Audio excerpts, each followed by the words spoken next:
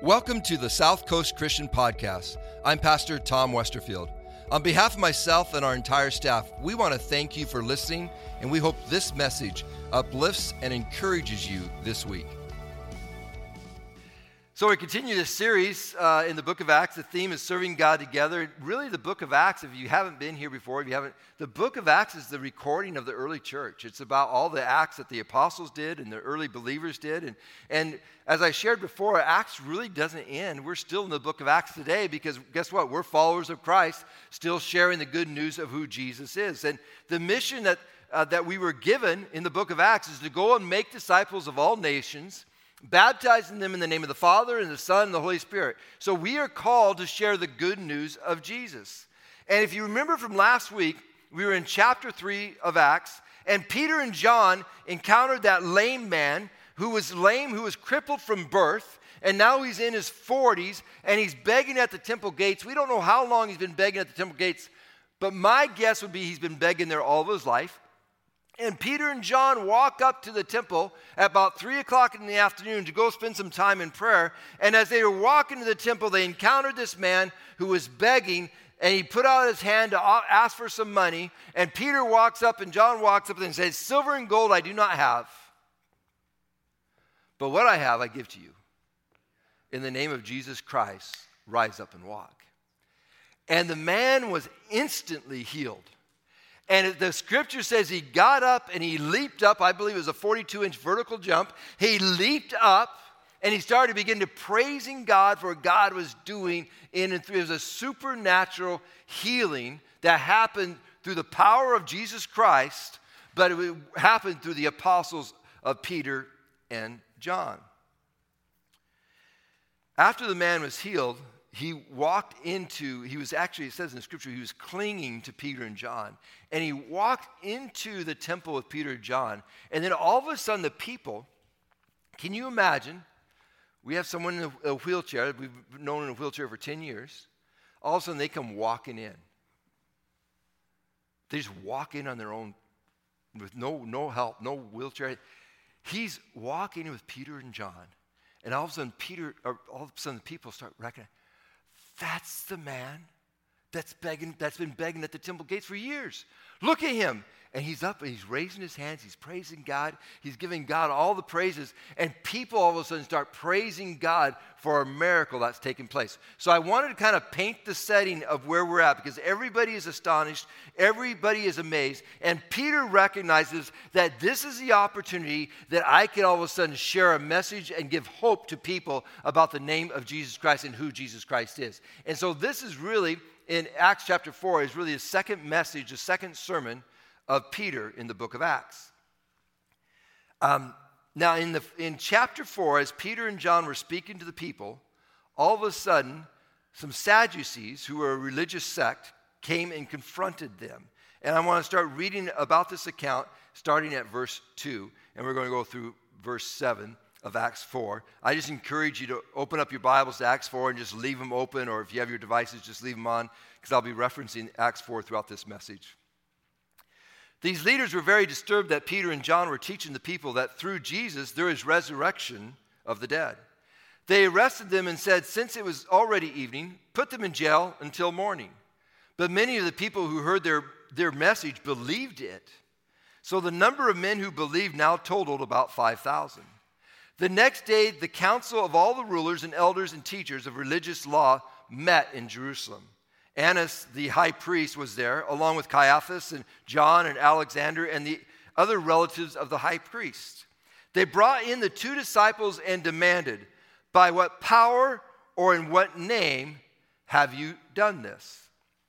And I want to just pause for just a moment here, and I want to take a moment to talk about the Sadducees, because see, many times in Scripture, we talk about the Pharisees, and the Pharisees are the ones that when you read through the Gospel, their names are mentioned often, and they're probably about 10 times more than the Sadducees, but the Sadducees are also found in Scripture. But the Sadducees were a religious sect who were really the Jewish aristocrats of the day. The Sadducees were wealthy and carried a lot of influence in the Roman Empire. They were also in control of the Jerusalem temple, and they were the governing body that was called the Sanhedrin. And we're going to give a little history here because I think it's really important so we understand where we're going today. When I was reading this scripture, some of you might have recognized the name Caiaphas because he was the high priest who played a critical role in the execution of Jesus, and Caiaphas was a Sadducee. It was the Sadducees who John the Baptist and Jesus himself, they both at different times called the Sadducees, you brood of vipers. And the reason they referred to them as brood of vipers was because they were teaching things that were really poisonous and venomous to who Christ is. They were teaching things that were going to distract people from following Jesus. It was the Sadducees that when Jesus approached them in Matthew chapter 16, he called them out as a wicked and adulterous generation. And then Jesus sternly warned his disciples away from any of their teachings because their teachings were corrupt. And the Sadducees, now catch this, the Sadducees didn't believe that you could actually have a personal relationship with God. They didn't believe that even God really even cared about what was happening, that he didn't really intervene in man's situation. And the other thing they didn't believe in the resurrection of the dead. If they don't believe in the resurrection of the dead, they don't believe in a heaven or a hell. So basically, they believe that when your physical body dies, your soul dies with it. So we're just going to try to live a good life. That's what they're trying to do, is live a good life. And they were miserable at living a good life. They couldn't do that well. They were really deceived in everything that they were doing. So the Sadducees, the other thing I want to share about is wealth was a main factor of their religion. They were very wealthy people who lived in extravagant homes, and they lived extravagant lives. And their extravagance, now catch this, their extravagance was gained through their corruption of the temple sacrifices. So now if you remember, in the Mosaic law, you were required to go to the temple on a regular basis and offer sacrifices for your sins. Annas, which is one of the people that we mentioned in that reading in Acts 4, is another name that's mentioned there in the passage, and he was a Sadducee, and he was a high priest. One of the theologians described the temple sacrifice scheme that when Annas became high priest, he really had this great scheme of the temple sacrifice. We'll talk about that in just a minute. But this theologian described this temple sacrifice scheme that Annas developed as an extensive organized crime network in the temple, not unlike a quasi-religious mafia. So let me paint a picture for you what's happening. You come to Jerusalem to the temple, and you're going to go offer your sacrifice. And you're coming there, maybe it's a lamb, maybe it's a goat, whatever, maybe it's a dove. And you come to the temple, and all of a sudden when you get there, there's some Sadducees, and they're sitting out in front, and they look at the sacrifice, and they say, oh, no, that's not worthy of sacrifice. You're going to have to buy a new sacrifice. So they would sell you a new sacrifice. Now, because you're probably traveling from out of town to the temple in Jerusalem, maybe you didn't have the right money, Roman currency, and so they were so kind that they offered to exchange your currency, of course, with a big price. And then they would sell you a new sacrifice so that you could have a sacrifice into the temple. And then what they would do is just take the sacrifice that you offered, they would put it back in the back, and they'd bring it back out later on and sell it to someone else. It was a whole scheme that was taking place. Now you understand what's going on. The Sadducee leaders were stealing fortunes from their own countrymen who were kind of helpless because they had to offer sacrifices. And it's in this setting that we see the righteous anger of Jesus be cut loose. And I'm setting things up. We're going to go back into the Gospels here right now.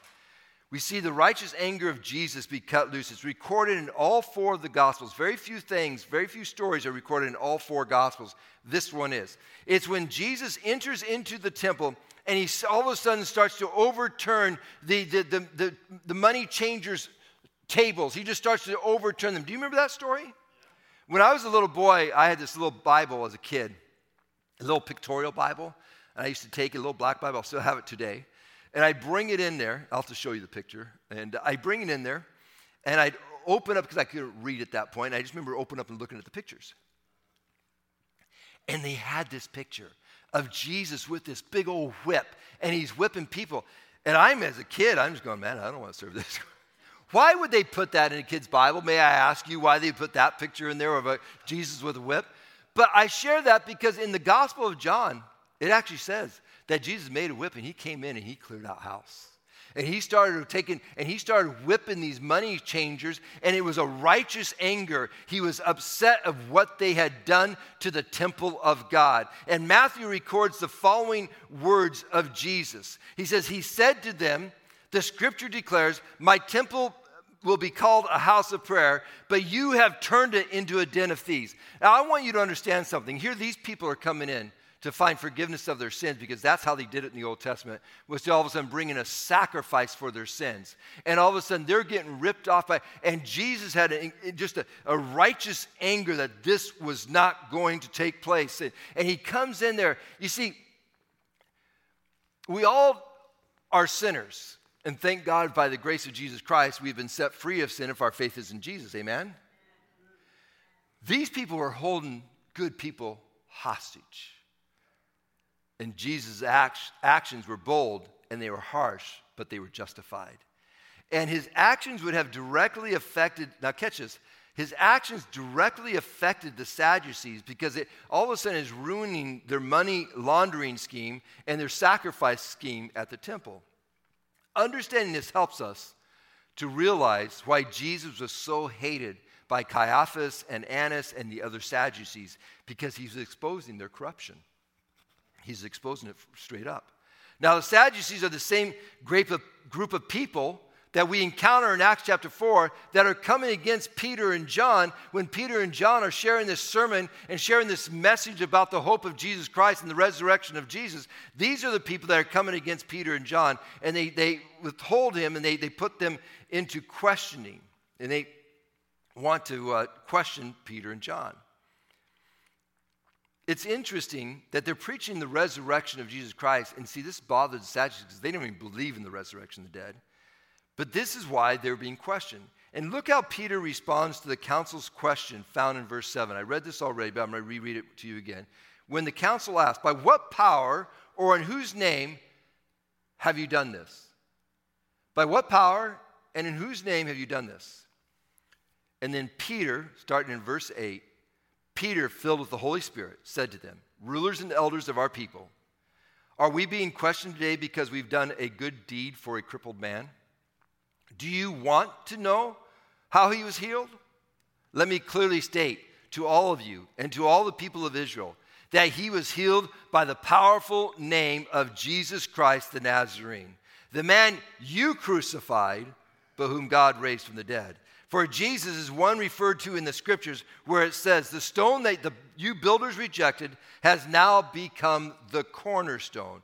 There is salvation in no one else. God has given no other name under heaven by which we must be saved. Whew. Yeah. And if that was confusing for you, Jesus is the cornerstone. See, Jesus was the Savior that God sent his Son to save the world.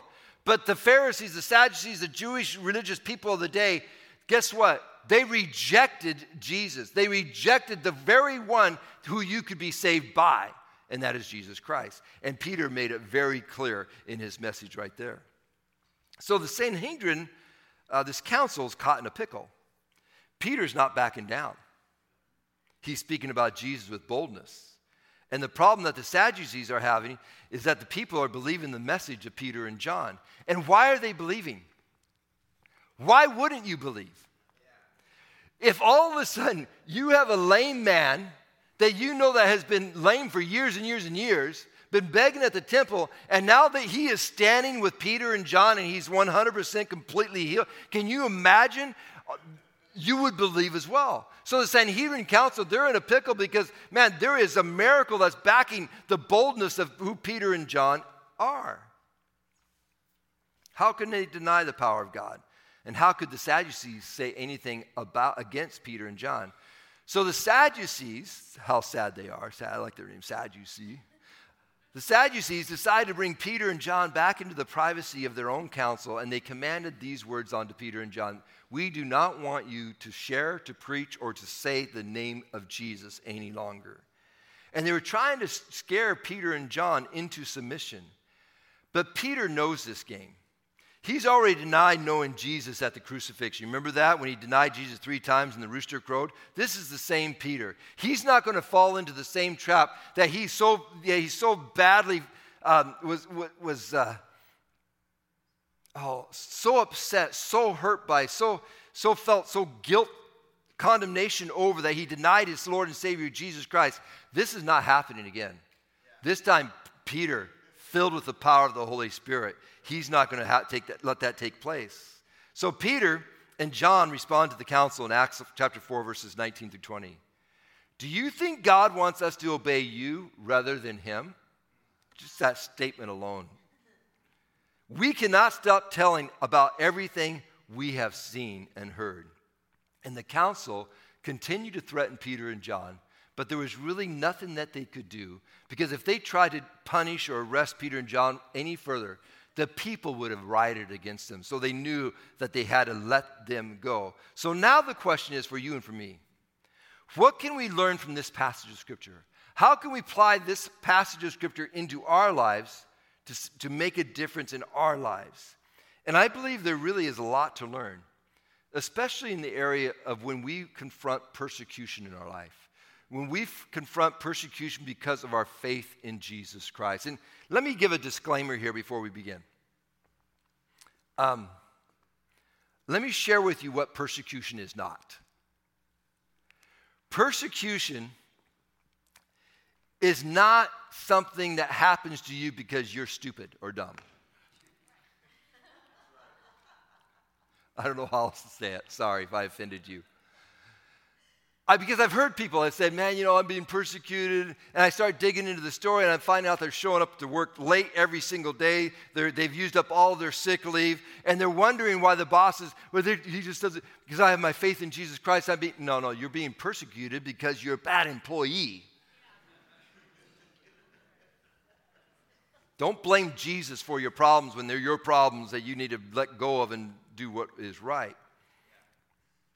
And the other thing is, don't say that you're being persecuted for your faith when you're not, because you really belittle those people who are truly being persecuted, who are undergoing persecution, who are really facing death and life situations. But let me remind you that Christians, and this is a thought that Christians should not be weak people. We should not be people who are easily offended by the opposition in life. We should be the example of strength and courage because we have the very presence of God in our lives. Can you imagine what it looks like when we show ourselves as weak as Christians? When all of a sudden we start to fall apart when any little thing starts to happen? Wait a minute. Who is your King? Who is your Lord and Savior? Did you just sing this last song that we just sang, and we just sang it, but we're not going to really believe it, that God is the God of the impossible? Come on. Our lives need to reflect who we serve. Amen? So be strong and courageous. Be an example of strength. But as followers of Jesus, how do we respond to the real persecution of our faith in Jesus Christ?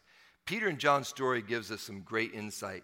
And the first thing I want to share with you about when persecution comes your way, know your why. Know your why.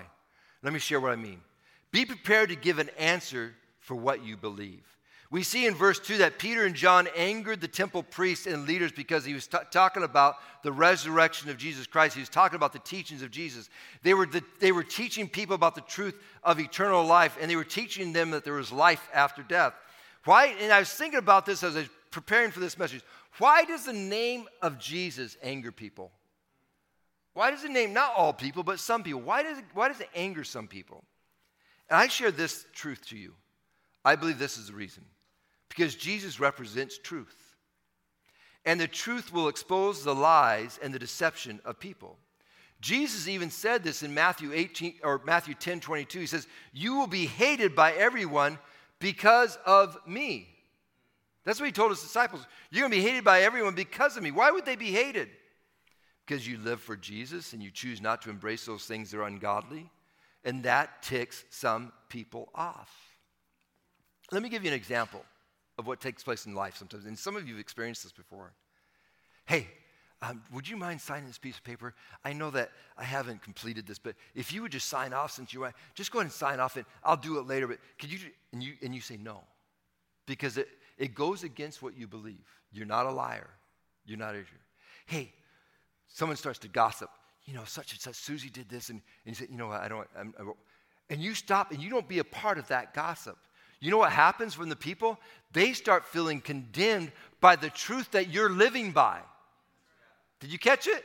They start feeling condemned, and all of a sudden, they start feeling guilty for that, and they hate you because you're living by the truth of who Jesus Christ is in your life. When Peter and John were arrested, they were questioned about the miracle. But the miracle wasn't the big issue. What was the big issue? Look at the question that they asked. By what power or name have you done this? The issue is never the miracle. The issue was the name that was being used.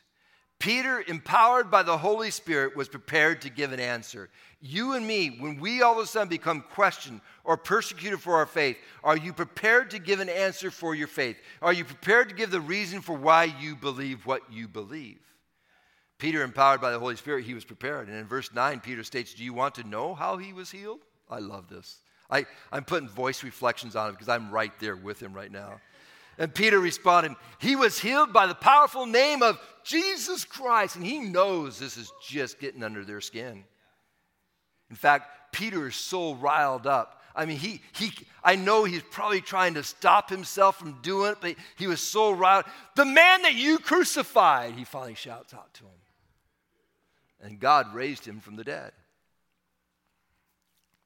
Now, this same person that's exposing the lies of the Sadducees, their whole scheme, I was going to call it a Ponzi scheme, but I don't think it's a Ponzi scheme. This whole scheme that they have rolling about the sacrifices and about the money exchange and all that kind of stuff, that same person that is exposing this, now these apostles that are followers of Jesus, all of a sudden now they're healing people in the name of Jesus. It's ticking them off. Will the name of Jesus never go away? And I believe this is what continued to remind the Sadducees of their evil deeds. And in verse 12, Peter declares even more truth to the entire council by eliminating any doubt of who Jesus is when he said there is salvation in no one else. And I love Peter's boldness. It states that the members of the council were amazed by their boldness because they recognized that these were just ordinary men. They were not men of schooling. But it also says in the scripture that they recognized that these men had been with Jesus. And I thought about that, and I share with you this truth today. When you spend time with Jesus, it's going to change you. When you allow the Holy Spirit to come into your life and you spend time with the Holy Spirit in your life, it's going to change you. It's going to impact your life. You're not going to be the same. You're going to be like Peter and John when they're walking into the Sanhedrin council and they say, man, how do they have this boldness? How do they have this effect on people? But they don't have any schooling. They don't have any natural. How does this happen? And it's through the power of the Holy Spirit that's changing their lives.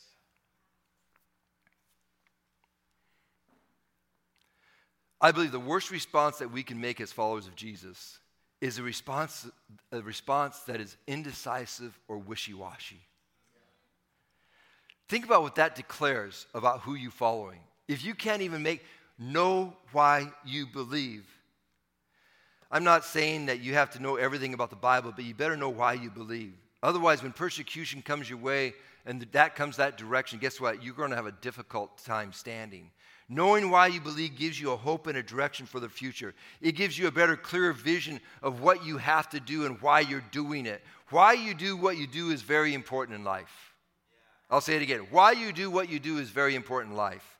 Otherwise, you can live your entire life really fulfilling no purpose and having no meaning in your life or no direction. Know the why. Peter writes in 1 Peter 3:15, worship Christ as the Lord of your life. And if someone asks about your hope and as a believer, always be ready to explain it. And if you struggle in this area of knowing your why or knowing who God is, then I so desperately encourage you to be a part of one of our Grow classes that's coming up. And if you can sign up online. And yeah, is this a pitch? Yes, it is. Because you know why? Because this is an important piece. Because one of the main topics that we talk about in Grow is knowing God.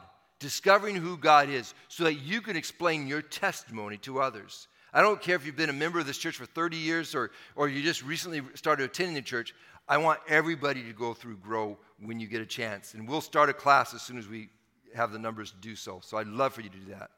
Knowing your why will help you stay on course, even during difficult times when you're ridiculed or mistreated by others. The second important action to implement in your life during persecution is choose to obey God, not man. We see this in verses 18 through 20, where the council tried to demand Peter and John to stop teaching or speaking about Jesus. Then Peter gave the reply that I shared earlier. He says, do you think that God wants us to obey you rather than him? We cannot stop telling about everything we have seen and heard. And I was thinking about that and about Peter and John's day and about our day today. We live in a culture today where people want to silence those who don't agree with them. The term is called cancel culture. This culture gives no room for discussion or debate. It gives no room for reasoning. It just doesn't like something. I want it to go away. Catch this. I looked this up in the Cambridge Dictionary. It gives a couple of examples of cancel culture. It says cancel culture, this is a couple examples, helps to call out and remove problematic people from mainstream culture. That's one of the scariest statements I've ever heard. Cancel culture is a way to exert some control over a world that is increasingly becoming more dangerous and less tolerant. I'm going to read that again because I want you to catch this because I got thought on this. Cancel culture is a way to exert some control over a world that is increasingly becoming more dangerous and less tolerant. Think about that statement because really it's an oxymoron. It's a statement that basically contradicts itself. To exert greater control because the world is less tolerant. So to make the world a more tolerant place, we are going to remove people who have opposing opinions. Oh, that makes a lot of sense right there.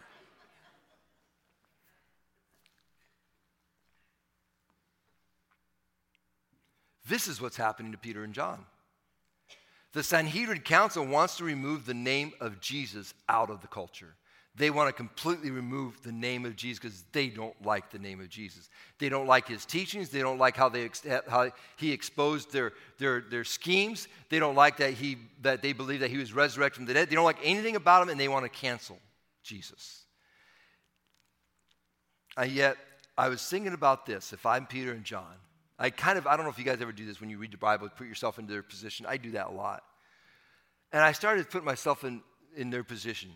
What would have happened if you're standing there and basically you're being questioned by that Sanhedrin council, and all of a sudden they basically want to cancel the name of Jesus? And I think in their minds, Peter and John, all of a sudden the words that Jesus professed to them, I am the way, I am the truth, I am the life. No one can come to the Father except through me. I think those words were ringing through their ears as they were being questioned. And it's at this point that Peter and John refused to obey the religious leadership that had become so corrupt by sin. And this should remind all of us that we cannot cave in to the ungodly pressures that can be around us. We cannot choose to obey man's corruption over God's will for our life. Jesus says, if you love me, you will obey my commandments. David writes in his Psalms, he says, I will speak of your testimonies before kings, and I will not be ashamed. Your relationship with Jesus, and catch this, was never designed to be a silent friendship that was hidden. Your relationship with Jesus was never designed to be a silent friendship. In fact, Jesus says it's the exact opposite of a silent friendship. He says, let your light shine before all men so that I might be seen. What's the light? The light is your relationship with Christ. The light is Jesus Christ himself and how your relationship is changing your life. We will make a difference in the world when we are willing to obey God and not man. Don't shy away when persecution comes your way. Be bold and courageous before God. Jesus declares these words in Matthew chapter 10, verses 32 and 33. He says, everyone who acknowledges me publicly here on earth, I will also acknowledge before my Father in heaven. But everyone who denies me here on earth, I will also deny before my Father in heaven. Do not make your friendship with Jesus silent. That should be one of the greatest. Hey, have you heard about my friend Jesus? You know, I like Allie. Allie, you, me, friends? We are? Yeah, I think you're pretty cool. Do you think I'm cool? That was a little slow. That's okay. I'm old. I get it. But, you know, new people come to the church. Hey, have you met my friend Allie? Because she's cool. She skateboards, longboards. She's cool. All the girls go skateboarding with her. She surfs. She scuba dives. She does everything. She's cool. Ride bikes. What else do you? You do, yeah, a lot of stuff. I'm embarrassing you right now, right? Yeah. I'm just putting it out there. So there you go. She's single. Anyhow, but Allie is, a bad spirit came upon me at that point. I don't know why it happened. Don't know why it happened. I do. But I share that because of this reason. I think Allie's cool. I'm going to share, hey, I'm friends with Allie. Why wouldn't we share that same kind of friendship about Jesus is cool? Have you met my friend Jesus? He changed my life. That's where we should be. It's not something that's a silent friendship. It's a friendship with Christ that should be proclaimed to all the world. Just like Peter and John when they walked up to the lame man who was begging at the temple gate, and they didn't have any silver and gold. But man, hey, what I have I give to you in the name of Jesus Christ. Rise up and walk. The last truth that I want to share regarding facing your persecution is this. Remember to pray. In verses 23 through 31, you can read the account for yourself how the believers began to pray. What did they pray for? This is really interesting. If I was in a situation, maybe you would be at the same scenario. We're brought into a judge. We're brought into a court system. We've just spent the night in jail because we've been talking about Jesus. That day, how would I be praying, about this situation? Man, Lord, deliver me from these people. Deliver me from this whole situation. Deliver me because this is such a corrupt world. Deliver me, Lord. Listen to how the new believers in Jesus' day, after Jesus was ascended, listen to how they are praying. And now, O Lord, hear their threats and give us, your servants, great boldness in preaching your word. Stretch out your hand with healing power. May miraculous signs and wonders be done through the name of your holy servant, Jesus. They didn't all of a sudden ask to be rescued. They asked, hey, give us greater faith, give us greater boldness, give us greater ability to proclaim the name of Jesus. They're not going to allow culture to cancel the name of Jesus. They're going to stand up for Jesus' name because they truly have a good friendship. If you are friends with something, if you're friends with a person, you have a great relationship, it doesn't matter what happens, you're going to stand by that friend. Right? No matter what happens, you're going to stand by that friend. Peter and John are there now. Peter might have not been earlier, but he is there now. He's not allowing anyone to try to cancel the name of Jesus. He is standing up in great faith. And look, they're gathered together after Peter and John were released from jail. They gathered together with other believers and they just began to pray. And that was part of their prayer. And after their prayer, listen to how God responds. After this prayer, Acts 4, 29 to 31, the meeting place shook and they were all filled with the Holy Spirit. Then they preached the word of God with boldness. God gave them another round of being filled with the Holy Spirit with another supernatural power to empower them to face the situations that they were going to go into. They were not going to face it alone. They were going to face it with the very presence of God with them during the whole time. See, we are called to make a difference. We're not called, alert, here you go. We're not called to be conformed to this world. Paul wrote, do not be conformed to this world. The vision for this church is to be different. It's to create an environment where all of a sudden we can see lives changed. It's to create an environment to see what God can do through others and through you and through me. At the end of chapter 4, you can read how the believers came together in unity and in both heart and mind, it says in Scriptures. Why did they come together? They came together to make a difference. They even shared all that they had so that they could continue to proclaim the good news of Jesus. And at the end of verse 33, it states, and God's great blessing was upon them all. And I share that word because if we really truly want to overcome persecution with victory, then we must pray and believe together in unity what God is going to do through us. We have to, as we've been singing these songs, we have to have greater faith. And we're about ready to sing a song because I already sang it first service. And I want you to own this next song that we're going to sing, Faith Arise. Oh, let faith arise in me. Oh, heart believe, let faith arise in me. See, Peter and John got to that place that no matter what they were going to face, nothing was going to cancel the name of Jesus. And my declaration to this body of believers that we have and who are watching online today, I want you to go into your places with new boldness. Don't be weird. Don't interrupt. Don't be crazy. I want you a new boldness. That if someone asks you why you believe, it's a new boldness to be able to declare, yeah, I believe in the name of Jesus Christ because he's changed my life. And you start sharing how he's changed your life. There's something powerful about a testimony from a person. And for us, I'm calling this out. Let's make a difference. Let's be the church. Amen? In fact, didn't say this in first service, but I'm going to say it now. I'm going to call some of you out. I am. I'm going to be knocking on a couple doors. I need more of you. I need you to step up. I need you to be a part.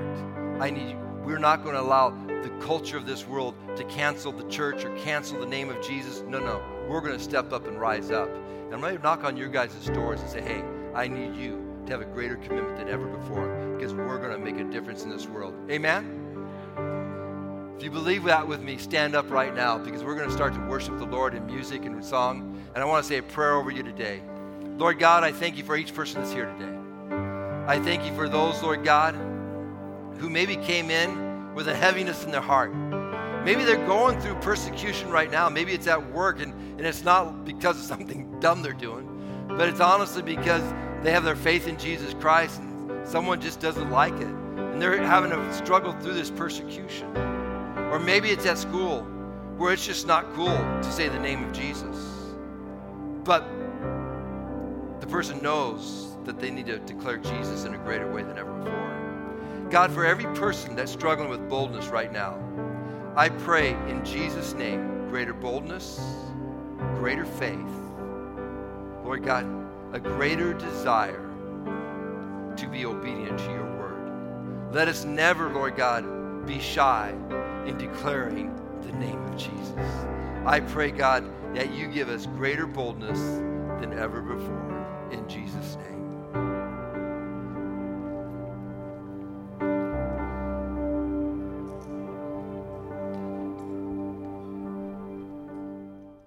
Thanks for listening to the South Coast Christian Podcast. We appreciate those who give on a regular basis to South Coast because through your giving, we are able to provide these resources. For more information about South Coast, including service times and ways to give, please visit southcoastchristian.com. And if you haven't already, please subscribe to this podcast. Thanks again, and may this week be filled with new opportunities where you can receive and share God's love.